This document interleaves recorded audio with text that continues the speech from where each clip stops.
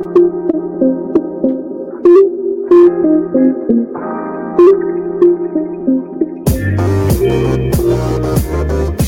to the Wolverine Digest Podcast, the best spot for objective and authentic coverage of Michigan athletics. If you want open dialogue, honest opinions, and in-depth coverage of the maize and blue, this is the podcast for you.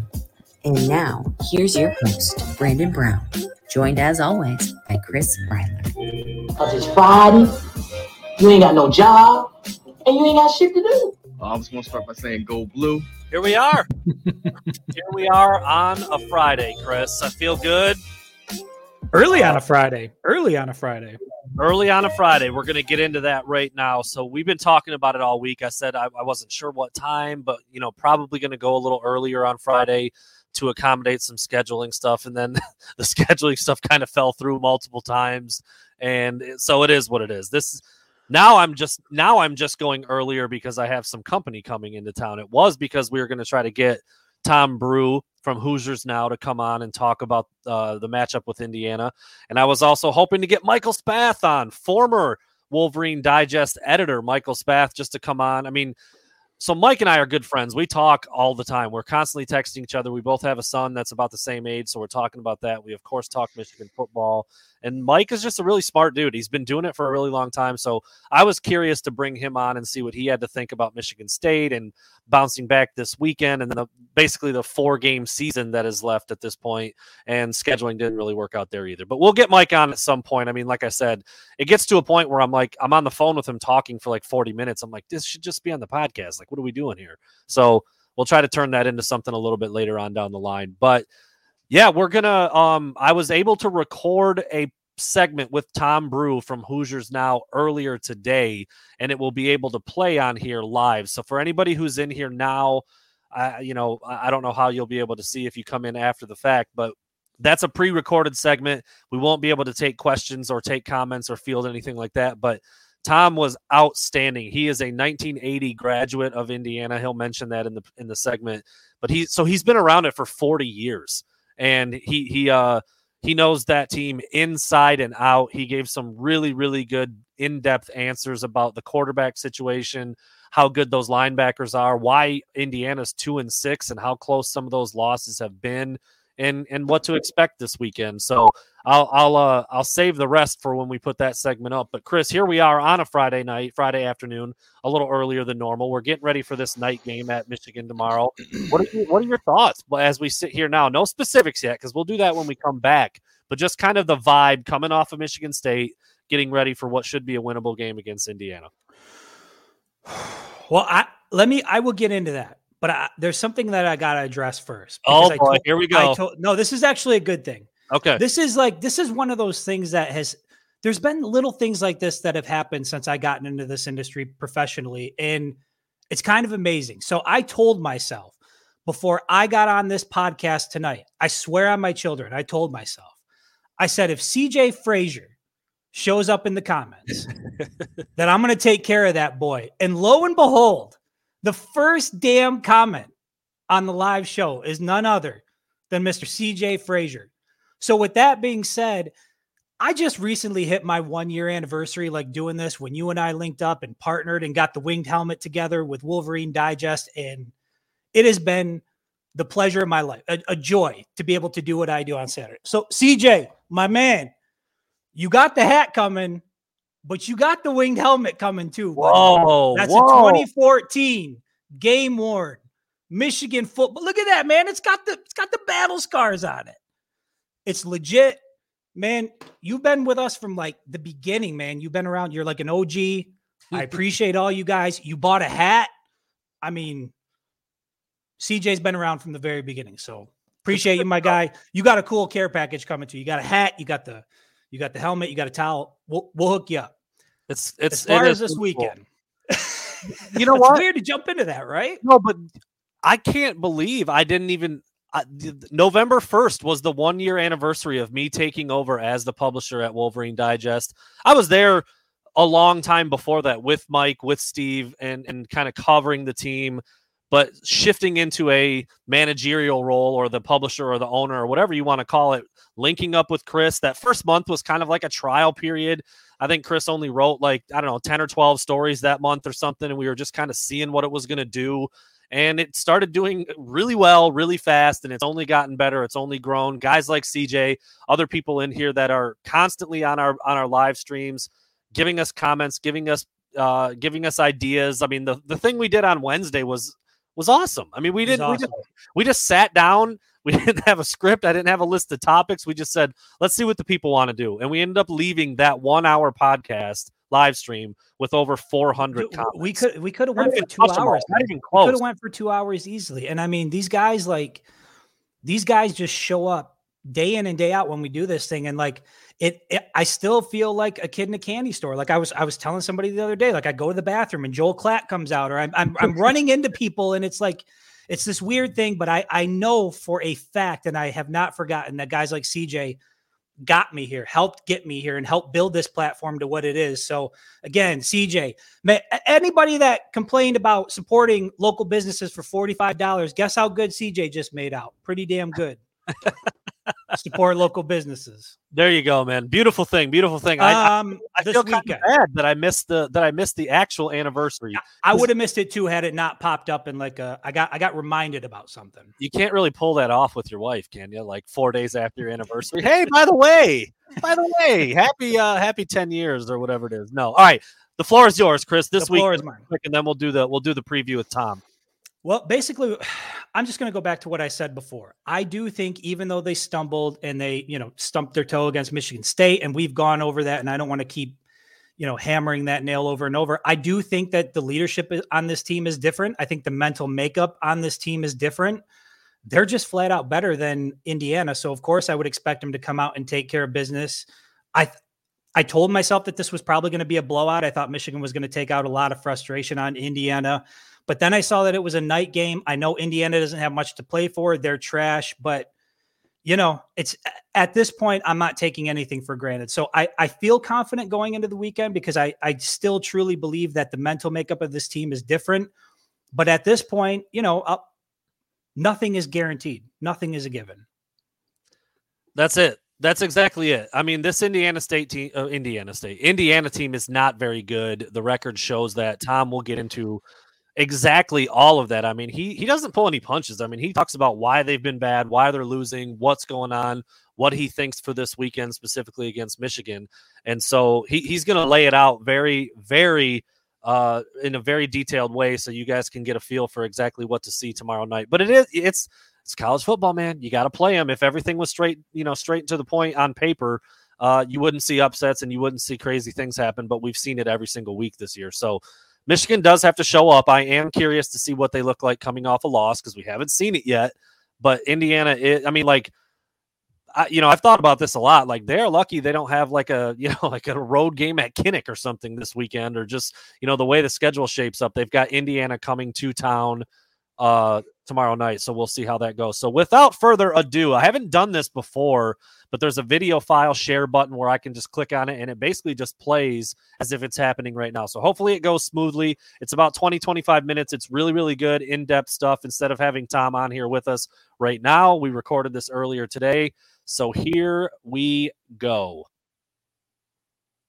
We are now joined by Tom Brew of HoosiersNow.com in the Sports Illustrated Fan Nation Network. Tom, thanks so much for the time. And before we started recording here, you threw out an 1980 grad of Indiana. So you've been at this thing, at least on some levels, for 45 years and covering the team closely for a handful. So you're the expert, right? I mean, you're the guy. You're the guy to come to if we want to know about IU. Yeah, I sort of joked about that, last year when Indiana beat Michigan, that I used to be the only one who could remember an Indiana victory way back when, and now everybody can remember one. But it's I was a student at Indiana from 1976 to 1980, and obviously spent most of my newspaper career down in Florida, but was back in Indianapolis for 5 years, and of course now been with Sports Illustrated Indiana site for this is my third football season. So it's been nice. The last bit of my newspaper career was I was always just an editor and manager and everything like that. So it's been great to be kind of back out writing again. I've been thoroughly enjoying it. So it's and I picked a good 3 years to be a part of it. So. Yeah, absolutely. That's awesome. Comes full circle back at Indiana and get ready for this game in the big house on Saturday. I want to start right there kind of with what you just touched on. Obviously, Indiana, very strong season last year. Weird season. The COVID year, that was weird for everybody, but they beat Michigan. They beat Penn State. They beat some teams that they hadn't beaten in a long time, like you just said. And now 2-6, man. This was a game that preseason I actually picked Michigan to lose because I thought Indiana looked that good last year, and I had no idea what we were going to get from Michigan. And now, I mean, Michigan's favored by like 3 touchdowns in this thing. Like, what is the fan base thinking right now at 2-6, and how did all this kind of happen in such short form? Well, the absolute best way to summarize Indiana's fan base is that basketball season starts Tuesday. I mean, that's just exactly the way it is. I mean, this is, this Indiana football season is like most Indiana football seasons through the years. It's filled with very few victories and lots of disappointments. And but what makes this one uniquely special and uniquely disappointing was that there were so many high expectations coming into it. I mean, ranked preseason number 17, first time in the preseason ranking since 1969. It was that kind of feel good season. And and last year, I've always made the argument, Brandon, people always want to throw out that, last year was a COVID year. And now that Indiana struggled, everybody said, oh, that was a fluke. They really weren't any good last year. It's just that everybody was dealing with COVID. And that's just so not true. I mean, everybody was in the same boat, and Michigan played with a full roster that Saturday. Penn State played with a full roster. Wisconsin played with a full roster. Michigan State played with a full roster, and they beat them all, and so I do think that was a legitimate season. And, if anything, I think this year is probably a little bit more of a fluke because they've, been really decimated by injuries at key positions, but B, they just haven't played very well either. And it's just, it's added up, and, when, tonight, Saturday night's game is, the 6th game they've played against a team that's been ranked number 8 or higher at some point this season, so 6 times in 9 weeks, they've played somebody very, very good where the margin for error is pretty small. And, and they haven't answered the bell. Now, they could have won a couple of those games, but they haven't. And that's why, like Bill Parcells used to say, you are what your record says you are. And right now, Indiana's 2-6, and they're not a very good team.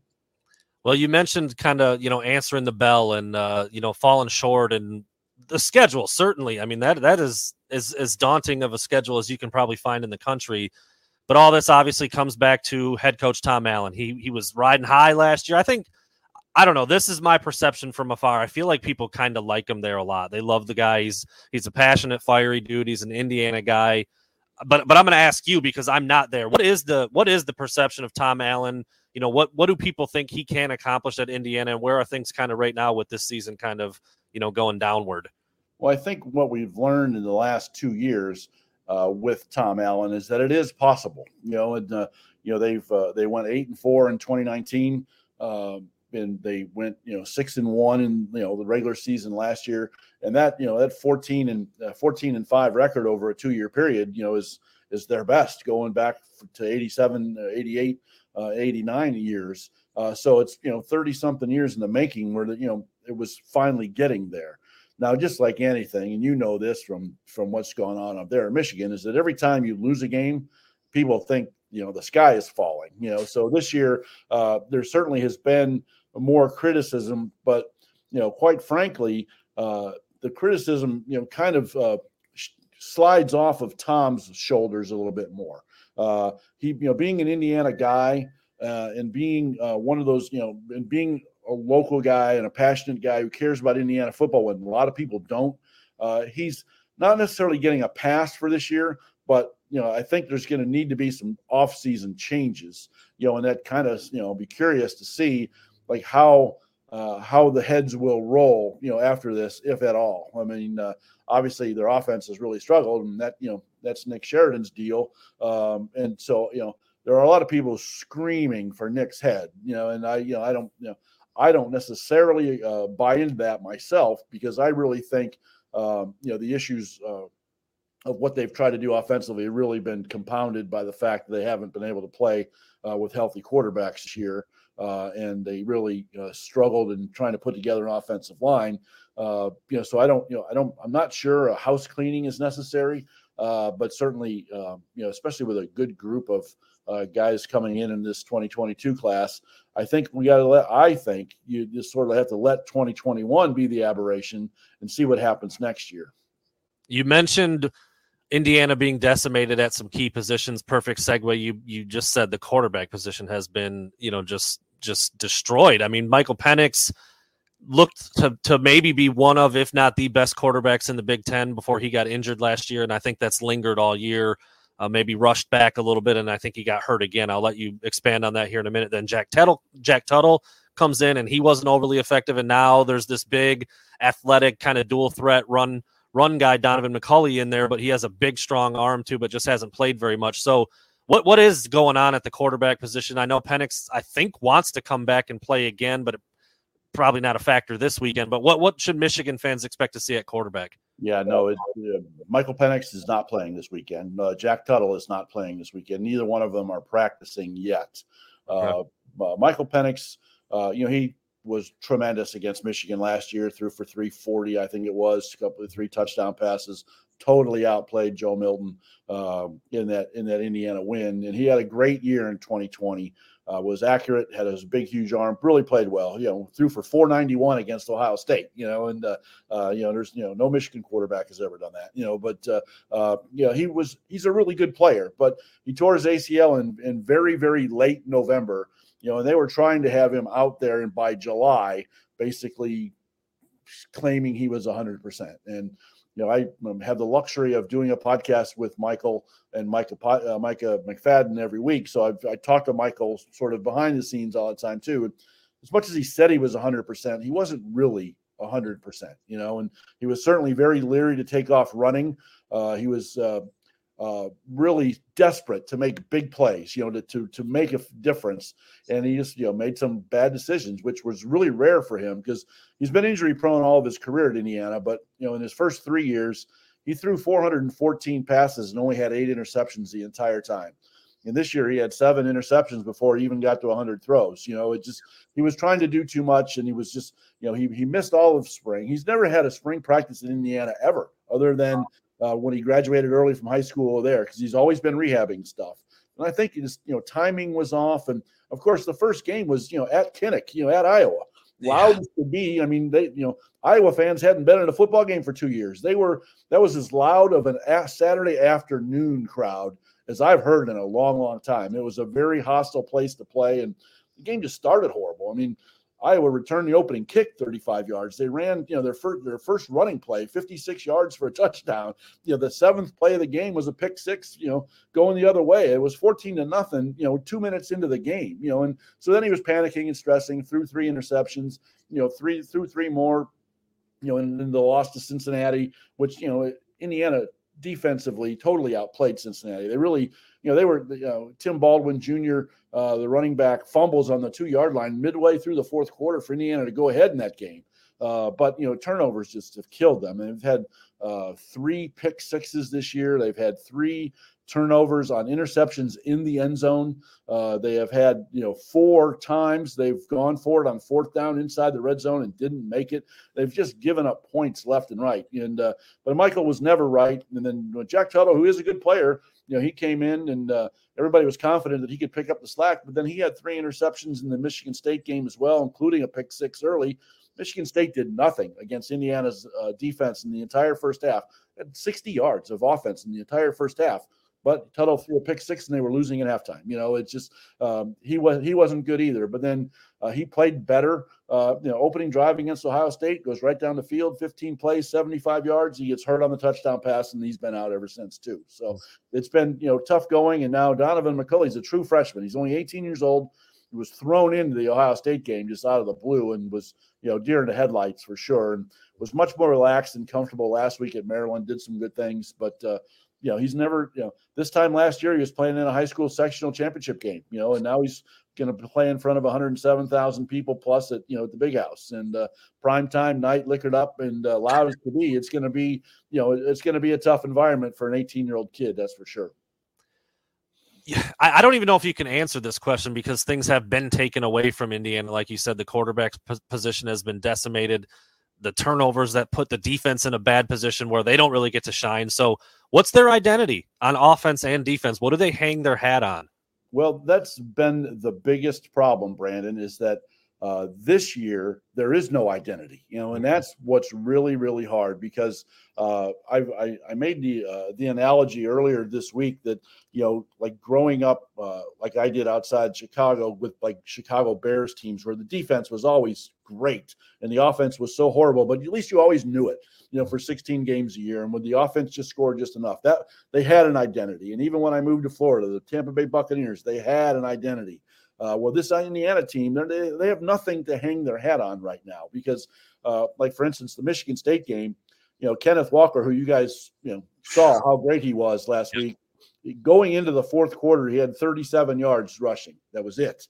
I mean, Indiana was knocking him down. Micah McFadden, Indiana's middle linebacker, had 2.5 tackles for loss on him, and stopping him, not at the line of scrimmage, but in the backfield. They were doing nothing. Indiana's defense completely dominated that game, but the offense let them down. And then last week I wrote, it's up for this defense is going to have to carry them at Maryland because there's just no way Donaven McCulley in his first career start on the road is going to score many points. And they scored 35, but the defense gives up 38, gives up 419 yards passing, which was ridiculous. The defense completely let them down. So you kind of hope that the defense, you could hang their hat a little bit on them, but like last week, no pass rush at all. Talia just stood back there throwing the ball all over the place. And of course, the injuries are killing Indiana's secondary too. Both, Jalen Williams is a very good cornerback and he's out there, but Tywan Mullen and Reese Taylor both, they play, Mullen's, he was preseason All-American type talk. He's been out with a foot injury for going on a month now. Reese Taylor's been in and out. He hasn't really played for 2 full games either. And they're playing a bunch of guys who never played before, and Ohio State's wide receivers, we know how great they are. They couldn't keep up with them. And, even Maryland's guys, and they've got that Maryland team has a lot of speed, and when Tagovailoa has time to throw to open guys, I mean, he's good. He's got a big arm, and so it's a real problem right now. So really struggling on both sides of the ball. The only consistent guy really on the team the whole year has been Charles Campbell, their kicker. He's really good. But I've said that by default, Peyton Hendershot, the tight end, is having a really nice year. He's their offensive MVP for sure. And there's no one else I could even name. And then same with Micah McFadden, their middle linebacker. He's their defensive player of the year without question. And the only one even close is Ryder Anderson, the transfer from Ole Miss. He's had a pretty good year at defensive end. But other than that, I mean, there's just like nobody else is even having an above average year, let alone a good or great year. It's, there's really I can count on one hand the number of guys in this team this year who are having good years. Well, perfect segue into this next question. You mentioned Micah McFadden multiple times.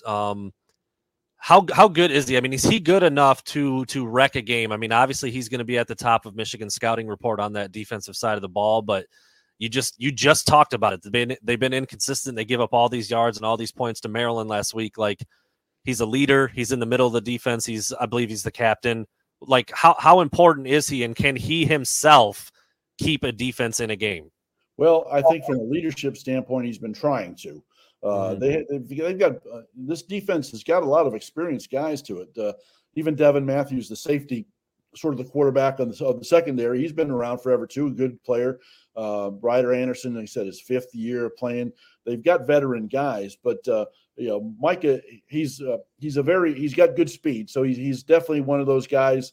In the running game, cover, gets to the ball carrier, sideline to sideline, no trouble. He's a very good pass rusher from the middle.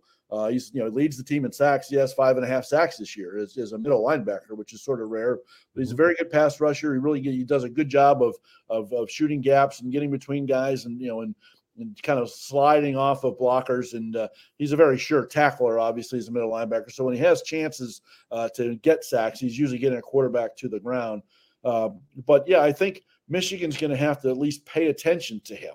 Where they're especially the guards, the teams that have kind of shut him down. Ohio State did a really good job of not letting there be any pressure up the middle at all. And anytime he came, it was usually a guard on either side of it, sort of sliding off, where you could tell his eyes were on McFadden. And if he came, that was his guy. And if he didn't, then they were double teaming, a D tackle or a double team in an end. But when he was coming, they always had somebody accounting for him. And it's just like, he's been real good. But Michigan's offensive line has been mostly good. You obviously know better than I do, but there's been some games where people have attacked them. So I think Indiana's, the plan that they have is to put pressure on them when they can, but they know they have to stop the run first. So I think we'll see safeties up in the box a little bit more tonight. And I think because of that, especially on play action stuff, that you'll see McFadden come on blitzes, and certainly on throwing downs, he'll be coming for sure too. Well, that will be interesting because both of Michigan's starting guards have been dinged up. They both played last week, but they're not 100%, and there's been some rotation. They've been shifting guys around in there a little bit.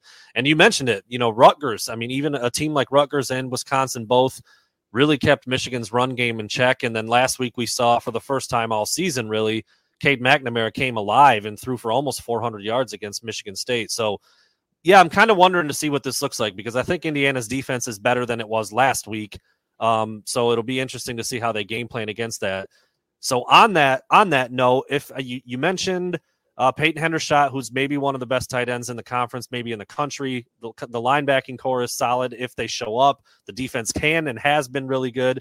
Advantages. Does Indiana have any definite advantages over this Michigan team that you can point to? Well, I think where the advantage might come from right now is that I do think Donaven McCulley, having now at least sort of a game and a half under his belt, will be at least calm enough that some play action stuff, some RPO stuff.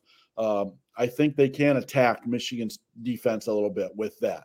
Other teams have been able to do some of that, even in the Nebraska game, which Nebraska is not a very good team. They were able to do that and move the ball and sort of score when they had to, type stuff. I think Indiana, if they can run the ball at all, because that's the RPOs don't work if you can't run it, period. I think if they can get some running game stuff going a little bit, where they can do some RPO stuff, maybe they'll have a chance to score some points. But to me, where the advantage, Indiana, Indiana cannot give up 38 to Michigan this week and have any chance. I mean, if they want to try to win this game, they got to keep Michigan in the 20s somehow. And the defense, they were embarrassed last week, and with all those veteran guys, like I talked about, they are definitely coming into this game with a chip on their shoulder. It's like, we cannot do that again, because there was one thing to give up touchdowns to Ohio State on the first 6 possessions, because Ohio State was just that good. But, they were embarrassed at Maryland. Now, Maryland's, their offense is a pretty good offense, but still, you can't get, they were way more embarrassed by giving up 38 to Maryland than they were giving up 44 in the first half to Ohio State. Well, it wasn't even close. So I think what will happen in this game is I do think Michigan's offense, Indiana can kind of keep them in check a little. I really do think Indiana keeps them under 30 at this game. You mentioned this already too, the fact that Donaven McCulley is going to be in front of 110,000 at night, liquored up. I like that angle. It was a surprise that this was at night, but I mean, how big of a deal is that? Maybe bigger because it is a true freshman going in there to try to figure this thing out at night. Sure. I mean, it's, from the big house at night, it's just loud. There's just a lot of people there. It's going to be how good can he through his checks if they're audible. How is all that going to work? And I don't know. It's a big unknown with him in regards to how good he can handle those moments. He just doesn't have the experience doing that. And to me, that's the toughest part.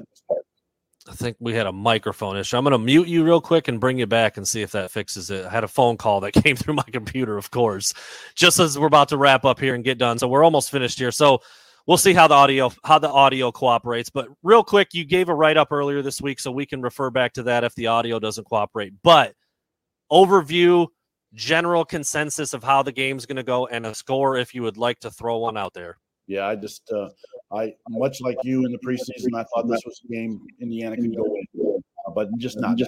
I mean, the true freshman quarterback playing there, and the Indiana's defense having some questions and concerns. I just don't see it happening. It's I picked 27-13 Michigan, but I think it will hinge on a couple of turnovers. I mean, Indiana absolutely has to win the turnover battle to have a chance in this game, and but I just don't see that happening. It's just last year's Indiana team created turnovers they led the nation in turnovers per game, interceptions per game. This year they haven't been doing that, and a lot of that has to do with their two best corners being out, but that hasn't happened. And for Indiana to have any kind of chance, they're going to need to have some turnovers, and they're going to need to have early turnovers, where they can get ahead and try to play from ahead.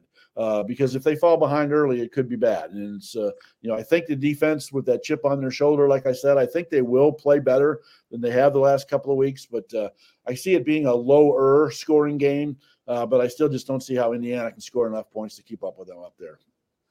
There you have it. Super, super in-depth breakdown of what Michigan fans can expect against Indiana tomorrow night.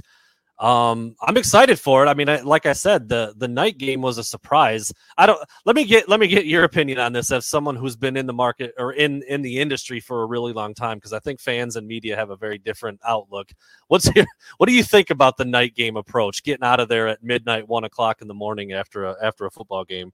Well, all I know from a work standpoint, like obviously in my newspaper days, it was horrible because your deadlines, they came and they went. Like in our digital world now, people can still read things, at midnight, 1, 2 o'clock in the morning. But obviously, I've learned from experience that, they don't really have any interest in reading anything, late that night.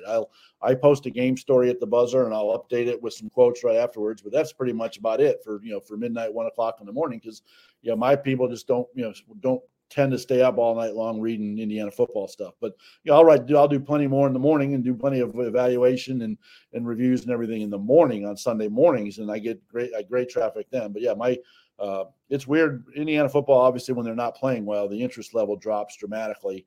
And, but to be honest, my page views on Sunday are always bigger than my page views on Saturday, this year, just because, it's, the result doesn't really excite people too much, but my analysis of it the following day usually does. So it's, I've been to many games at the Big House, both as a reporter and as a fan.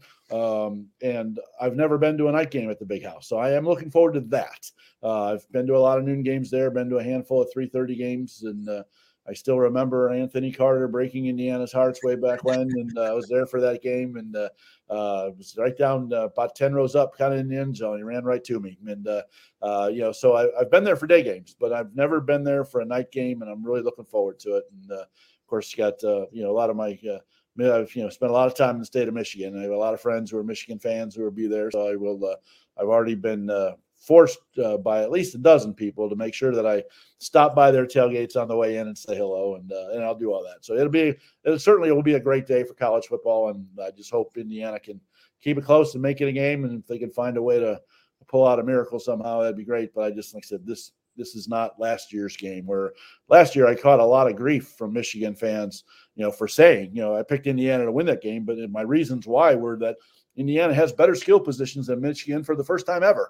They have a better quarterback. They have better wide receivers. They have better secondary guys. And I was exactly right. This year, it's not the case at all. And the guys Indiana have out there are not playing very well. And this Michigan team is better. From watching them, this 21 Michigan team is way better. And they play harder and they care more than the 20 team did. And I think that's a huge difference. I mean, it's, to be a 3-touchdown underdog is not surprising to me. I don't think it'll get worse than that, but thankfully I don't gamble. I wouldn't want to put my money on this one either way. Yeah. Well, I'm interested because what you just said is a big part of what has allowed Michigan to get off to the start that they did, the 7-0 start, and then they lost a heartbreaker against Michigan State. So we're all curious to see how they look after a loss, because we haven't seen it yet with this 21 version of Michigan. So is that passion still there? The caring, the preparation, the getting ready for a big game, and the rest of this 4-game season that they have. So I'm excited and anxious to watch it too. Tom, thanks so much for the time. Hope you enjoy your first night game experience at Michigan, regardless of the outcome. And look forward to talking to you in person, man. Thanks a lot for the time. All right, Brandon. Thanks for having me on. I look forward to seeing you tomorrow night. Yes, sir. All right. That And was, we're back. It's weird not being live. It's almost like an out of body experience. Like we're kind of sitting there watching. I thought Tom was fantastic. I mean, like, you can tell the dude has been doing it for a really long time. Obviously, he's passionate. He's into it because he's an IU grad. I just thought that was fantastic. I thought it was really good. He brought up a lot of stuff that I hadn't really thought about. It's like this every year. You cover Michigan, so everything we do all day, every day is Michigan, and you pick up bits and pieces about the other teams in the Big Ten and kind of what they've done and how they've gotten to the record that they're at. But you don't really know the depth and detail of each squad until that week shows up and you talk to people like Tom. So I found that extremely valuable, and I think the trend continues, man. Every guest we've had on for the other school has picked Michigan to win by a decent amount, I think. And this one is a 20-point spread. We'll get into that number here in a little bit, but just really, really good stuff from Tom there. And I think he outlined exactly why this could be a tough one for the Hoosiers. If Michael Penix was playing healthy and was really rolling, it would be a completely different animal. But having a true freshman in there that's a tall task for that young man. So we'll see how that plays out. But let's get into our segments now that we have the opponent preview and the rear view. Are you ready, Chris? I know, again, there's some people that really wish they could come on here and call me dumb to my face in live where other people could also see it. But I'll have to enjoy it enough for them. You don't usually call me dumb that much on these. Honestly, am I getting it? Is there an echo coming? Because I saw Mel. It said mean echo from YouTube. So before we get into it, if there's an echo, I don't hear it on my side. But if there is, I never heard it either, and I usually can. So yeah, just let us know if it's still going, and we'll try to reset something. But until then, we'll roll with it as is. Yeah, you guys heard it. A phone call came through on my computer and did something to the audio input with the iPad or my headphones or something. And it threw Tom off for a little bit, but we got it fixed. We got it good. Sweet. And I think we're good to go now still. So let's get into it. You're dumb. You're smart. Ready? Very. Cade McNamara, he's going to throw 2 touchdown passes in this game. That's smart.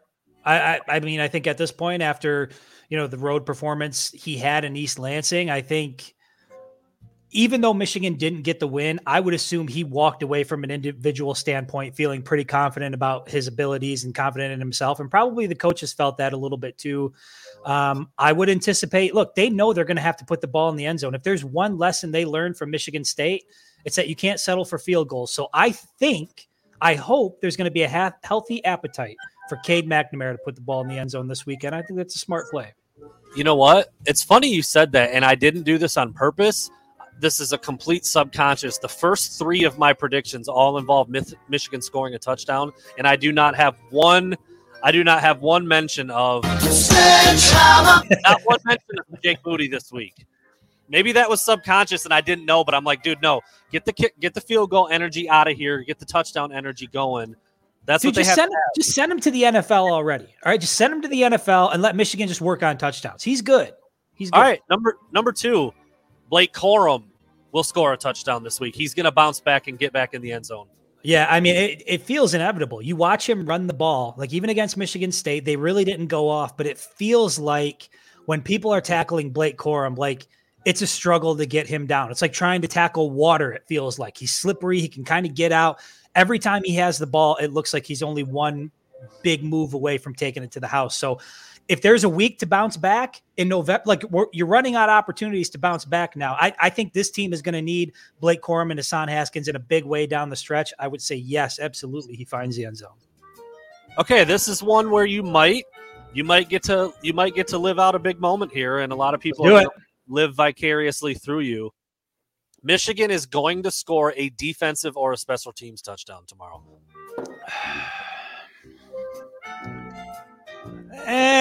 You're an idiot. You're an idiot. They'll get a turnover. I think they'll get a pick. I think they'll probably be strip sack, something like that. But I don't know, the idea of a pick 6 or scoop and taking it. I just don't see that happening. I don't think it's crazy, but I gotta call you an idiot at least once, right? We cannot go through this entire segment without calling you an idiot. So you're an idiot.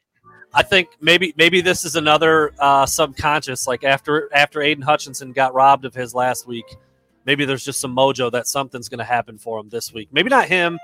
maybe it's a DB on a pick. Maybe it's AJ Henning in a punt. Maybe it's Blake Corum on a kick return. We'll see. Defensive or special teams touchdown. I'm marking that down this year because they haven't had one yet. Number 4, you have to imagine that this was a massive point of emphasis this week, especially with Mike Hart, given his track record and what he's all about. Michigan will not fumble tomorrow. They will not fumble the ball. I'm not talking about lose a fumble. They're not even going to put one on the turf. Very smart. Very smart. I would say that was probably emphasized during the week. Emphasis. There was a big emphasis on it. Yeah. I just, this is a good running back group. And I think we talked about it a little bit before that.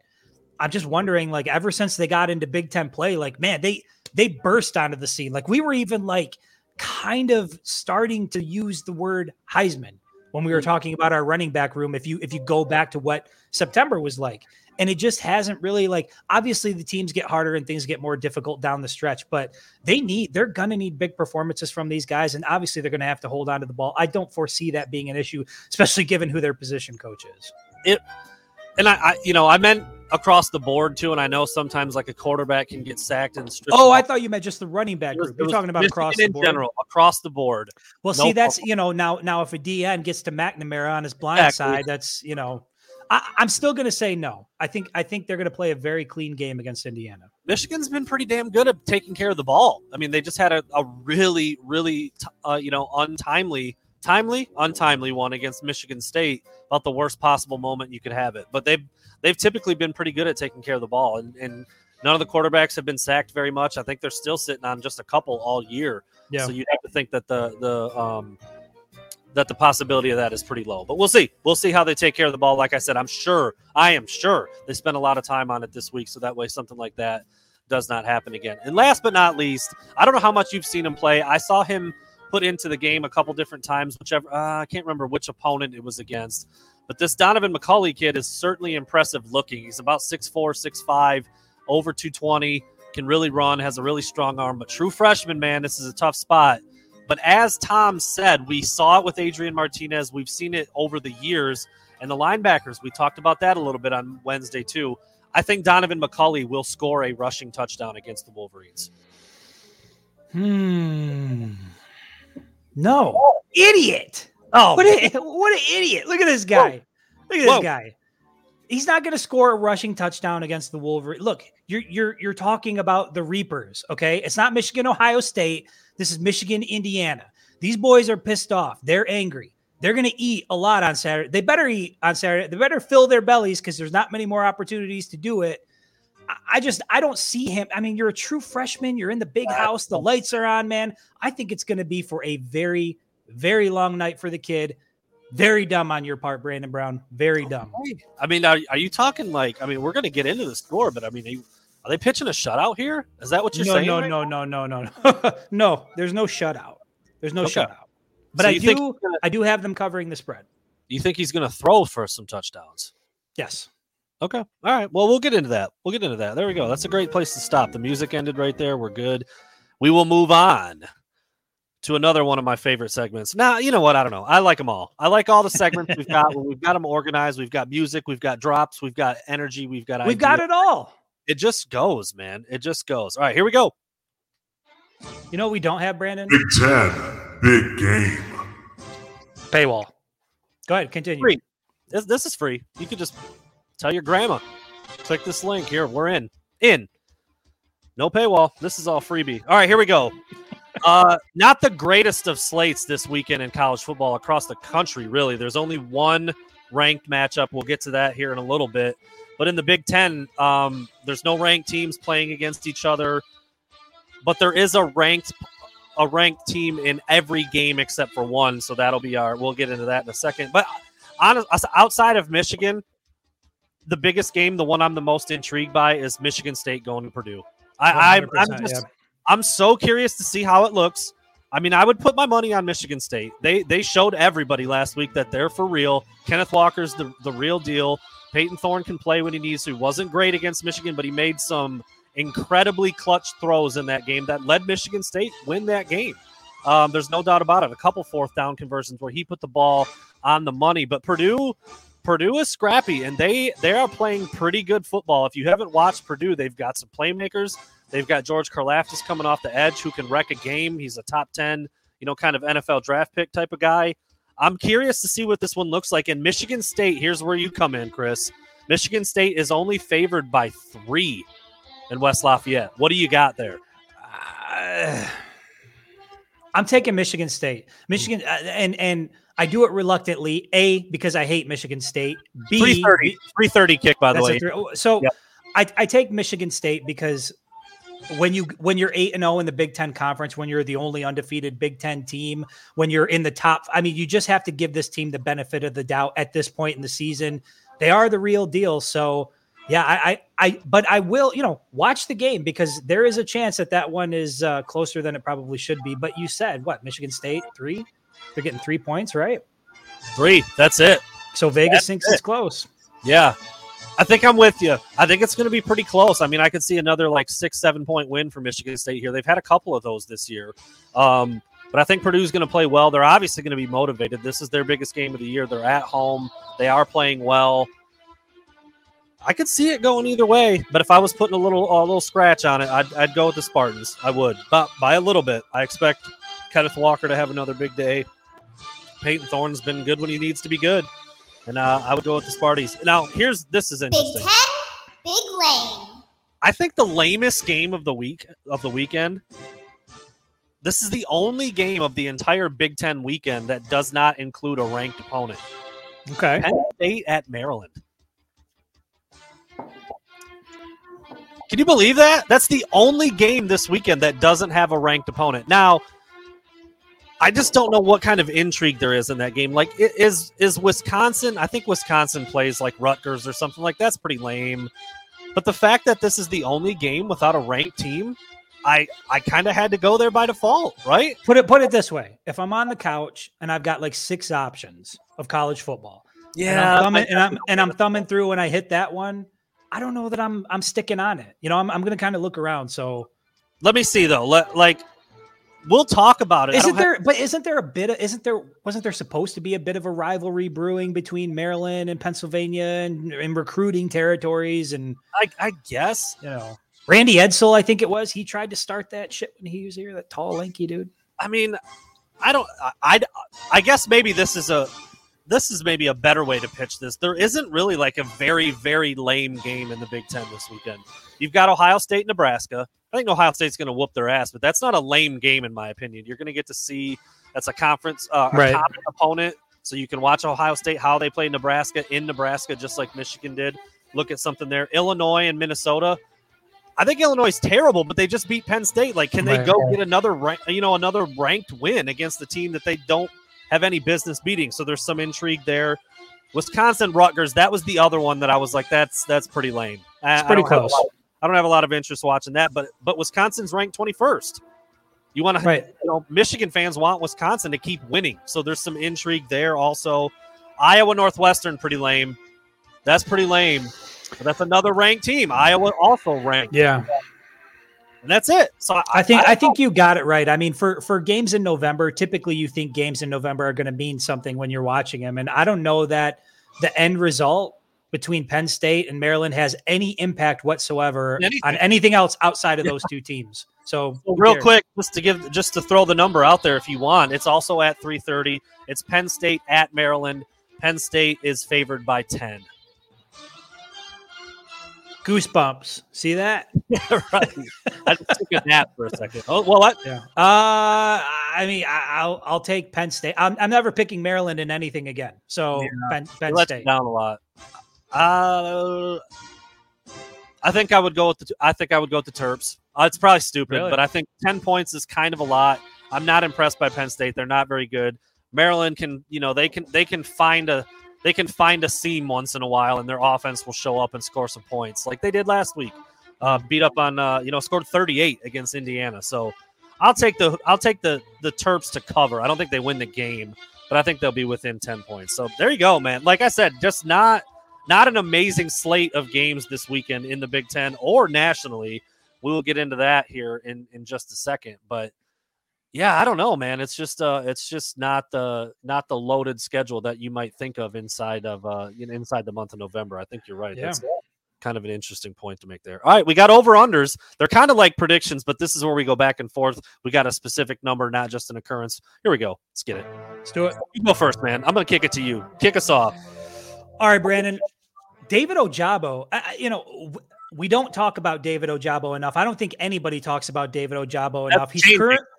That is changing in a very big way. He's currently sitting at 7 sacks. The single season record at the University of Michigan is 12. He is well on pace to have that top spot by the time the end of the season gets here. They're going to have 5 games left to do it, so he's got a good shot at doing it. I've got his over under for Saturday at 1.5 sacks. And I know you probably have that written down somewhere. David Ojabo over under 1.5 sacks is directly written on my paper. Let's tackle it together. I'm gonna say under. I think he gets 1. I think you start getting into like multi-sack games. Doesn't that really speak to how good Ojabo's done? That it's 2 sacks. If you're looking at 1.5 every weekend, you're probably wondering you think it's possible he could get it. Jesus Christ, my brain short circuited there. I'm right there with saying over, but I'll say under barely. Yeah, I think he gets there. I think he gets 1. I'll say under, but just by a little bit. And if he had 2 or more, I'd be like, yeah, yep, okay. I mean, if he gets 2 or more on Saturday, then that record is probably as good as locked in at that point. I'll say 1. I'll say under.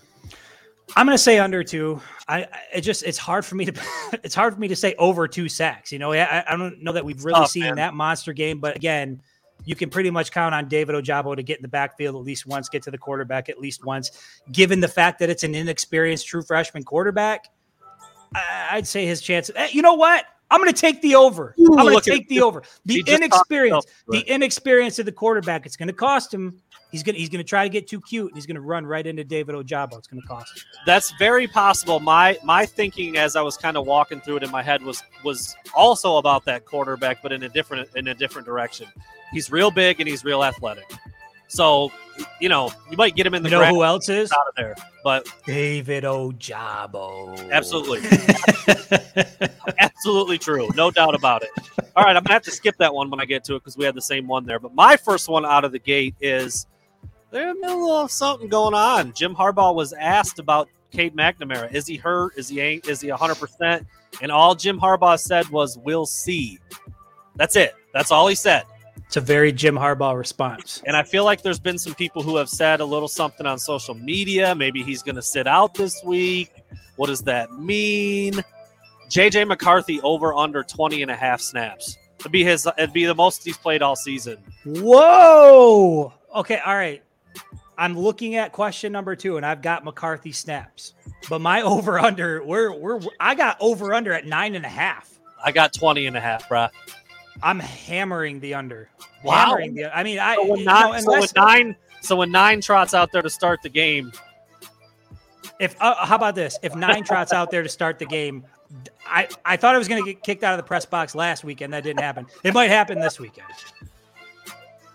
I think it all hinges upon the health of McNamara. I think that's what that question. If McNamara is healthy and good to go, under.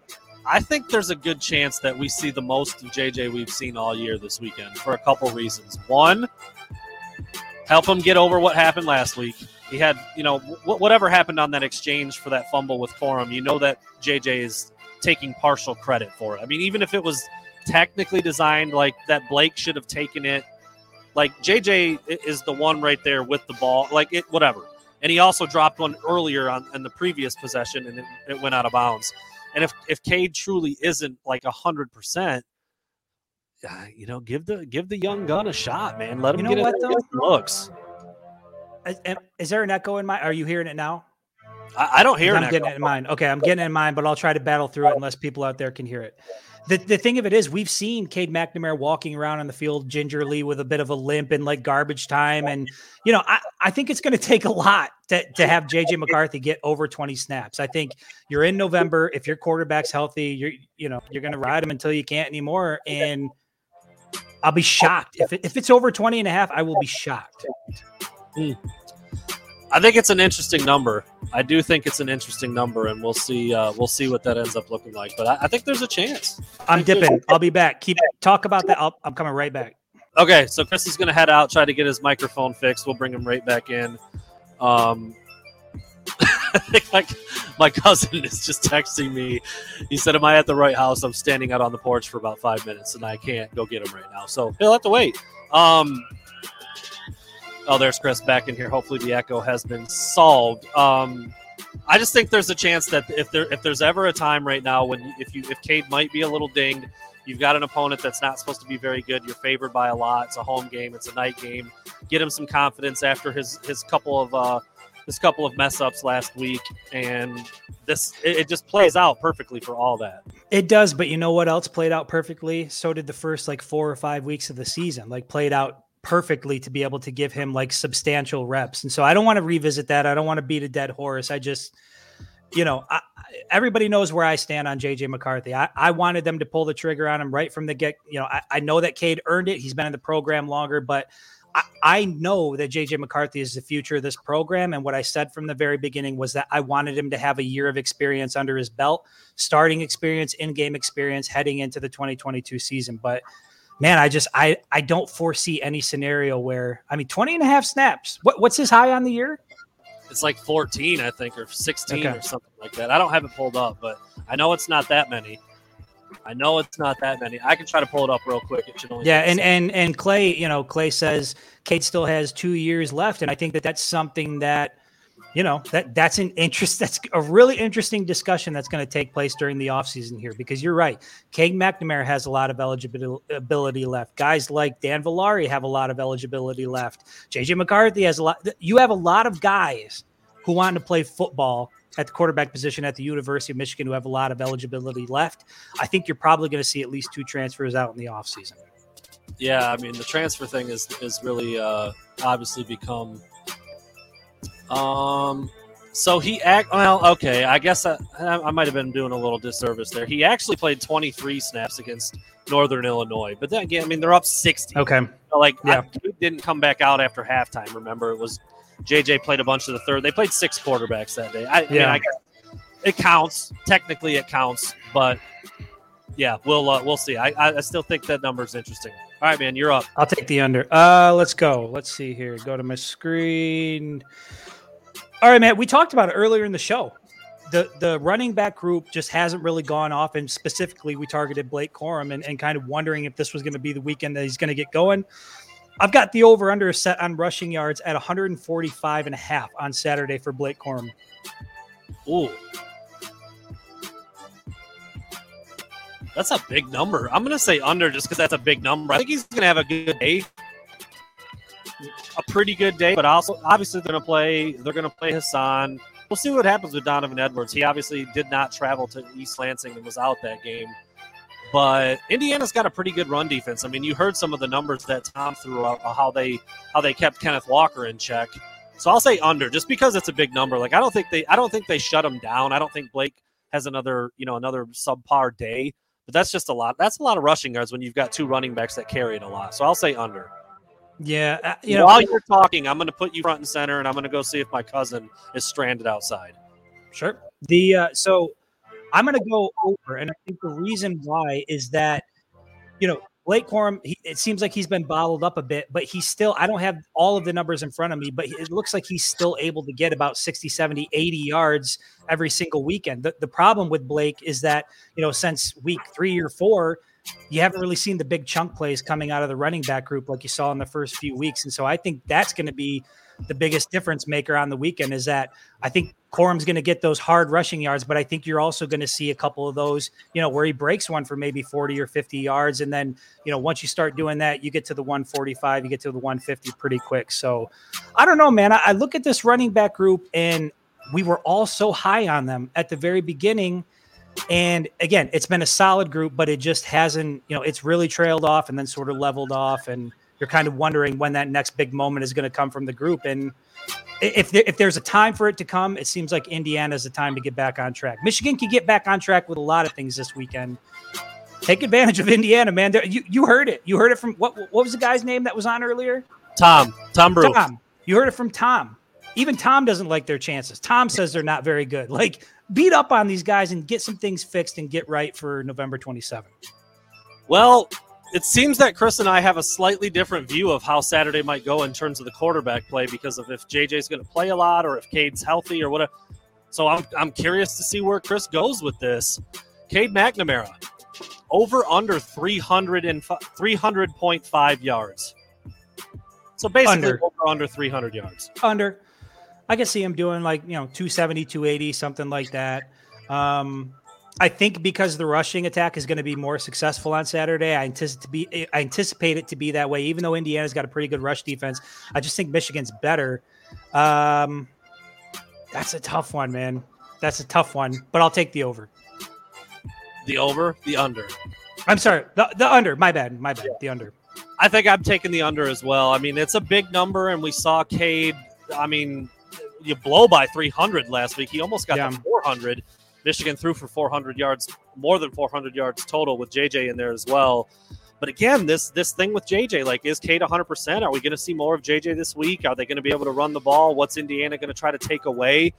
That's one thing that I find interesting is, like, before last week, teams were like, we'll just put 10 in the box. We'll load it up. Like, they can't pass it. Well, now they can pass it. Like, they showed last week that. And, yes, Cade missed a couple throws, and you would have liked him to do some things a couple times differently. But 383 and a couple of touchdowns is still 383. That's a lot of passing yards. So I'm interested to see what it looks like. I'll still take the under because I think there's a chance that JJ does play a good bit. And, I mean, if it goes according to the script and what a lot of people think it's going to, Michigan should be up by quite a bit. And Jim Harbaugh's not going to air it out and throw it all over the lot if they've got a lead. He's just not going to do that. So I'll say under as well.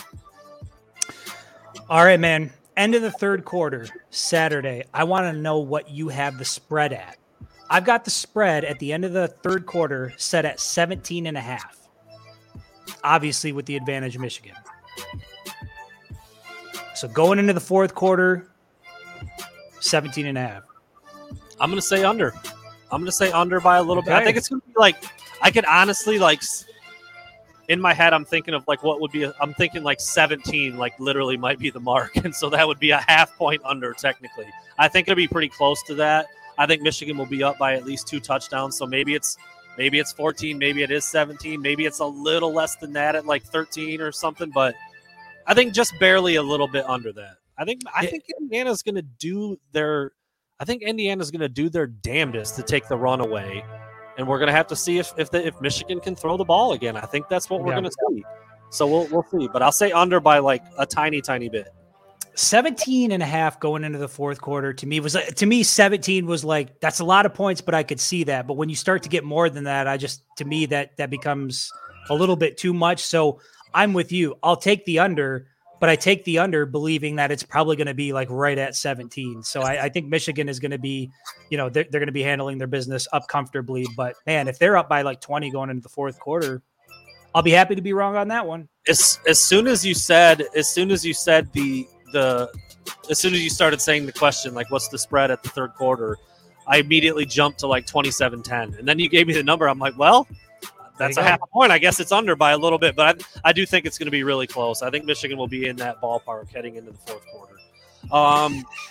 I like Madeline's Georgia there. Over under 55 well, degrees. For all of you guys, I'm hoping for the over. Brandon and I are going to be eating chocolate chip cookies and drinking hot cocoa. It's going to be a balmy 72 in the press box, so we'll be straight. I'm normally sweating. I might have to take off a layer up there. Eric All has really come on over the last couple weeks. 10 freaking grabs last week, man, for almost 100 yards. I think he finished with 98. Still hasn't found the end zone. But Eric All, over under 6.5 catches in this one. It's a good number. I'll go under, but I could see him being right at 6, which would be solid. A solid day for him. I don't think he's going to have another, 10 reception day, but I'll take the under, but just barely, right at 6. I think I'm going to go over by just a little bit. I think this is like having a guy like that is like Cade McNamara's best friend. Sure. He has been great pushing the ball down the field. You know, the deep stuff's been a little bit inconsistent, a little inaccurate, but he has been, for the most part, pretty damn good on like the crossers, sitting down in the zone, the quick outs, the stuff like the drags. He's been really good with that kind of stuff, and that's Eric all day. So I'll say over, but I don't see another like double digit week. But 7-8 catches, I think that's somewhere he can finish. Did I already answer that? I answered that first, right? You did. You said under, but right around 6 or so. Because I'm kind of going to roll into the same question. I mean, after last weekend, Andrell Anthony, is it safe to say that Andrell Anthony should be on the football field catching footballs for the University of Michigan? I think we established that whatever work he needed to do the first 7 weeks, he got it figured out and he's ready to roll now. So I've got his over under on receptions on Saturday set at 4.5. Ooh. It needs to be more. 4.5. If it's 4, that feels like it's too few. Like, to me, that this kid should not have fewer than 5 receptions in every single game. You got to target this guy. He's fast. He can catch. I haven't seen a wide receiver go up and snag balls out of the end zone like that since Braylon Edwards. That dude is a baller. He needs to be on the field. If he's not getting at least 5 receptions a game, we're doing something wrong. That kid. Nico Collins finished his whole career with less than 3 catches a game. So I'll say under. I'll say under, but I think it's pretty close. I think it's about 4. Yeah, I'll say under, but I hate it. 6 at Michigan State, right? 6 for $155. Ah, man. No, you know what? I'm going to change it. He's going to go over. He's going to get 5 catches. He's going to have 5 catches. He's going to score again. Andrell Anthony's going to continue to ascend as somebody that the quarterbacks can count on. I'll say over by a little bit. I will say it needs to be over, but my fear is that it will be under. All right, my last one here. Again, we had to skip one because we had the same one early, so I'm done after this one. Indiana freshman quarterback Donaven McCulley. Again, if you haven't seen this kid, he's long, lanky, big dude, probably 6'5", 225, can really run, has a strong arm, but hasn't played very much. And this is as tough of an environment as you can ask a kid to make plays in. But he's going to be out there, and they're going to ask him to do a lot. He's going to have to do a lot if they want to have a shot. So Donaven McCulley, the quarterback for Indiana, over or under 155.5 yards passing. 155.5. Over, because I think it's going to be necessary, and I think a lot of it's probably going to come late when they're really forcing the ball down the field. I'll say over, but I don't think it's going to have any major impact on the game. I think it's going to be over too. I think it's going to be one of those things where he probably hits like one big one where you're like, damn it, what were the DBs doing right there? Like you kind of feel like this game might have something like that. We do know that Michigan's cornerbacks they're not elite. They've been serviceable. They've been fine, but like one of them getting beat seems like a possibility.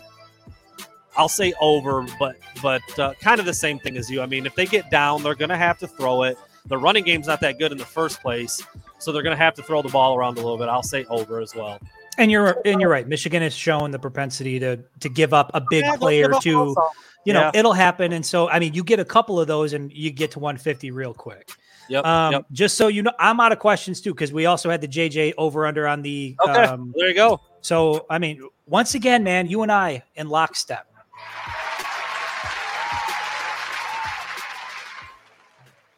And we're going to finish up quickly because, as I said, I do have company here, and we're already north of an hour. So we'll go through this rather quickly, but let's place some bets. Let's make a bunch of fake money. Wanna? Let's do it. The only ranked game of the weekend, dude. The only one.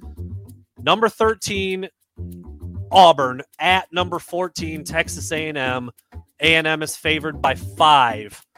A&M is the 5.5-point favorite at home, 3:30 kick. What you got? I'll reluctantly take A&M. I don't trust either one. I don't trust Auburn. I don't trust A&M. I think that they've both been like surprising letdowns, but given the fact that it's at home and A&M is a tough place to play, I'll go ahead and give A&M points. Take points. Yeah, I'm with you. I feel exactly the same way. I feel like They both have athletes. They both have playmakers. But like for some reason, it's like, man, what's happening here? But I would take A&M at home, 3:30 game minus the 5 points to cover. But I could see this being like a 6-point game, 7-point game, 10-point game. Or, I mean, like at the end of the day, again, if Auburn wins, I'd be like, yeah, I could see that too. This is kind of what, I mean, it's number 13 and number 14, kind of like that second tier SEC. They're trying to show that they belong up a notch. Maybe could be a good game. Should be a good game. Should be a good game to watch. But I would take A&M just barely. The other one I wanted to throw at you, and just because of what I talked about, the way that it sets up for Michigan fans to watch in terms of a common opponent. It's a noon game, so nothing like it was for Michigan when they went to Lincoln and took on Nebraska at night. But Ohio State at Nebraska at noon, and the Buckeyes are only favored by 14.5. I personally feel like that's a low number. I would smash Ohio State on the cover to cover that. Yeah, likewise. I think Ohio State is finally getting into that mode now where they figured it out. They got the loss out of the way, but they're starting to look like what we've become accustomed to from Ohio State. Like they are, once again, the class of the Big Ten. I think Michigan State's going to have something to say about that. Obviously, Michigan hopes to have something to say about that. But yeah, it's a noon game. A noon football game with Scott Frost on the sidelines. I'd be surprised if everybody in the stadium wasn't sleeping by halftime. That seems like a very sleepy afternoon, and I think the Buckeyes are going to put a hurting on the Cornhuskers. So I will confidently take the Buckeyes. Yeah, I think Ohio State's going to run away with that one. That's just kind of what they've been scoring like 50 points a game. I think it's 50. I did it over the last 50.8 over the last 6 games, man. Yeah, they've been really humming along a little bit. So I think they're going to run them over. I know it's at home, but yeah, I think they're going to pound Nebraska. And last but not least, certainly not least, the Indiana Hoosiers come to Michigan Stadium. Michigan is favored by 20 in a night game. Interesting that it is a night game against the Hoosiers. We'll obviously be there. 7:30 kick. What you think there? I got Michigan covering.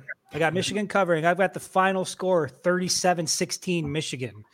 I just think, again, I go back to what I said at the beginning. I know that East Lansing was a huge letdown, but I still, even though I don't have confidence that they're going to win the amount of games they need to win in November to get to where they want to be, I do have confidence in the leadership on this team. I have confidence in the mental makeup of this team. I believe in guys like Aiden Hutchinson. I believe in guys like Blake Corum. I think the mental makeup is right. I just, I don't know how it's going to play out, but in terms of how it's going to play out Saturday, they'll take care of business. They'll cover 21-point win. What did I have it? 30.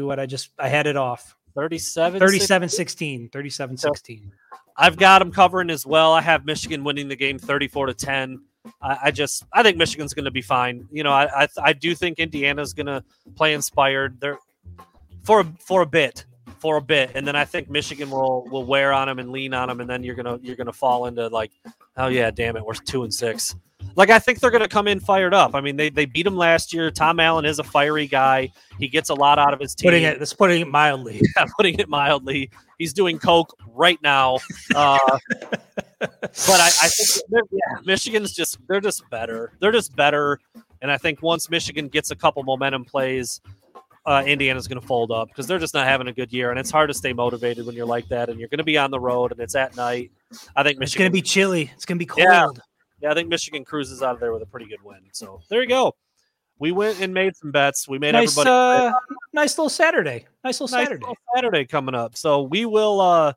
We're going to get out there. I don't know. We haven't talked about what time we're going to get out there yet, but the night game vibe is cool. You don't have to get up in the morning and rush around. You can just kind of watch a game, and then you get over there and.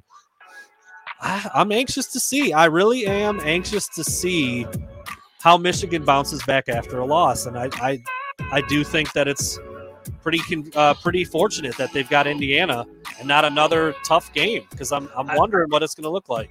Yeah, I mean, that's something I didn't even think about, the way the schedule sets up. I mean, if you were going right to Happy Valley after that, exactly. Now I'm feeling a little bit different. But, yeah, you're right. The way the schedule sets up, the fact that they've got Indiana, and the fact that Indiana isn't what anybody thought Indiana was going to be. This is a good time for Michigan to have a game like this. Hopefully they use it to get everything back on track. Don't play it safe. Don't just hand the ball off 60 times like – we might be really underselling this thing. I mean, we're talking about a third string true freshman quarterback. Like, Michigan might win by 50 tomorrow. They might. They really might. So, but here's the thing. We have seen in recent history a true freshman walk into the big house, not in prime time, but go into the big house and have a monster performance. What the hell was the kid's name last year? White. He had like 270 receiving yards. The receiver, right? He was a freshman, right? Yeah, Ricky White. It can happen. It's rare. This is a good thing to end on right here from Michael. I'm not going to try your last name. I apologize that you were born with that. But Red Zone. Wenglikowski. Probably not actually that bad. I'm with you. I would love to see like a 6-for-6 touchdown in the red zone day tomorrow. That would make me feel a lot better after what we saw against the Spartans. And I think that ball security, substitutions, and penalties should have been like top 4 priorities heading into this one. So that's where we're at. Perfect pronunciation, Chris. Congratulations. My guy. Thanks for listening, everybody. We'll see you tomorrow after the game.